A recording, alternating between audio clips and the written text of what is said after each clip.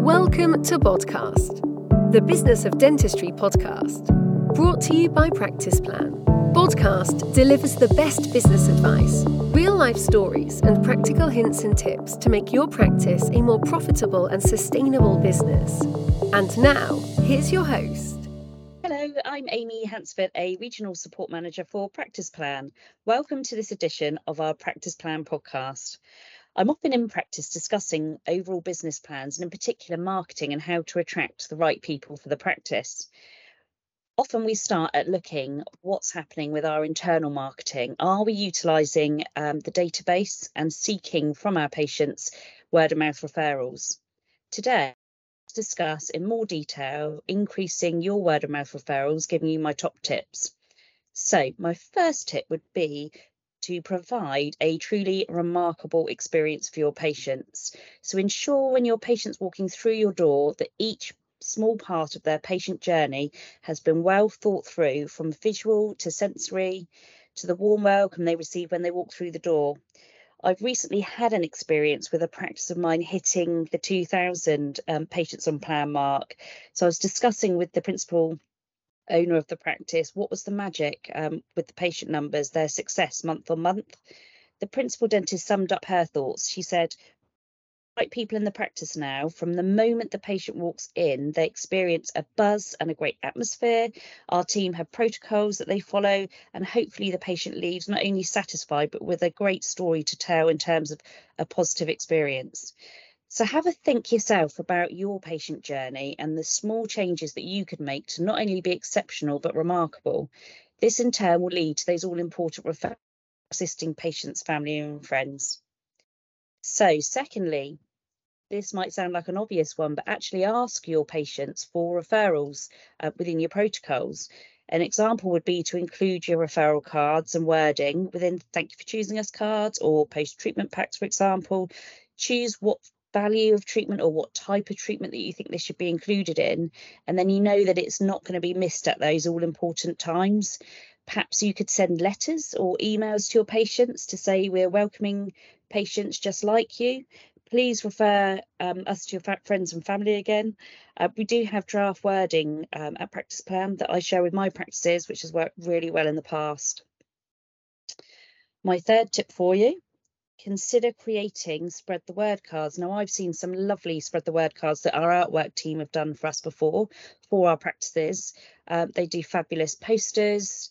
We've got little boards to stack the cards in. We create slides for people to run through their TV. Remember to have a look at your signage outside. That's something else missed. Make sure it's really obvious from outside the practice what you offer inside the practice. So we've helped practices mock up what your signage would look like, and making sure that when people pass the practice, they can see where you are from all directions. It's a small change, but it can make a big difference. My fourth tip for you, consider offering a referral incentive. So a thank you to those loyal patients referring in their account or a voucher. Have a chat to your patients and ask them what would be most appealing, and ensure you react in a timely way so that when the patient's friend or family member comes in, they receive their response from you. So a warm thank you from one of the team. They could phone them, they could drop them an email, and just let them know that really appreciate that recommendation and the credit's been applied or the voucher note, etc. And hopefully that will encourage them then to consider anyone else that they'd like to refer in.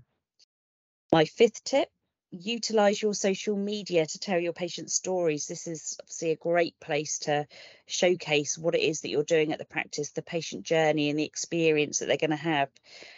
We all know patients can literally have life-changing experiences, so it's tapping into the emotional side of what you're doing for people and how you can change people's confidence and their overall well-being. So follow practices you aspire to, gain ideas and knowledge that could support you with future strategies. There are some practices that do this so well, so it's worth having a follow of some of those other practices to see how they're doing it. Look at feedback services. I've seen working feedback work very well in terms of sharing reviews from patients. They do it in a timely way, so it's all fresh reviews on the website, because I know sometimes a patient might go to a website and the reviews from 3 years ago. This is really lovely because you can see a review from somebody that's just been in the practice recently.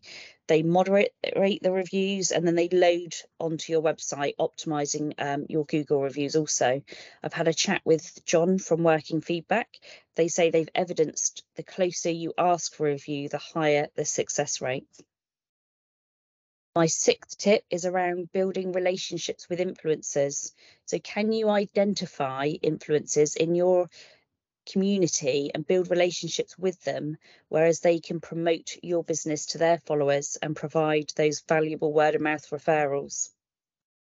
My seventh tip: who better to promote your practice than your staff? And do they have referral cards?